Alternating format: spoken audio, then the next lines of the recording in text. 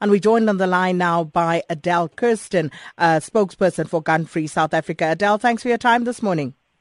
Good morning, Sakina, and also hello to all the listeners. So we understand that Gun Free South Africa hosted a seminar at which these statistics were observed. What other information was revealed? Well, both the scientists who presented, Prof. Abrams and Dr. Matsopoulos, looked at different aspects of gun violence in South Africa.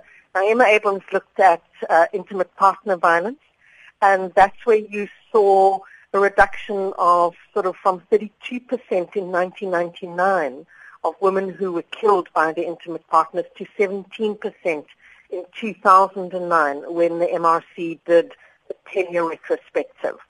And similar to Matsopoulos' research, over just a 5-year period from 2001 to 2005, in 5 cities, one saw an almost 50% reduction in gun deaths. What's important with both of their researchers is that they also look at what's called blunt force and sharp force injuries.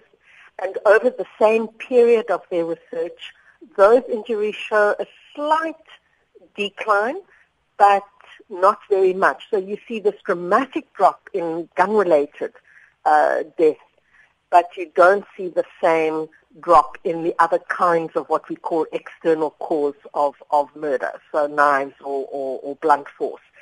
And so you then have to be asking the question, what has made the difference?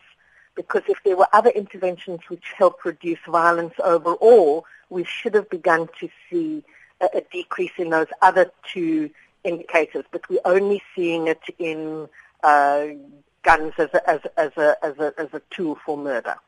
So what would you say is the way forward? What can South Africa do in order to deal with this effectively?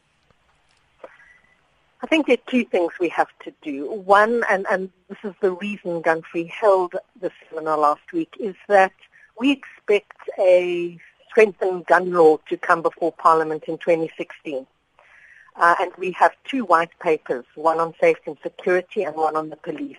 And all 3 of these policy processes have stronger gun control at the center of the efforts to reduce violence. So we have an opportunity to further strengthen our gun law and to look much more comprehensively at strengthening control over guns overall, not just through the gun law. So that's one thing we can do. The second is that we have to locate this within interventions to reduce violence overall. So removing access to guns, reducing access to guns, limiting particularly handgun possession, that's a key intervention. But we need to start intervening, say, at early years, young children, about giving young children alternatives to using violence as a means to express themselves, to resolve conflict, and in particular our young men.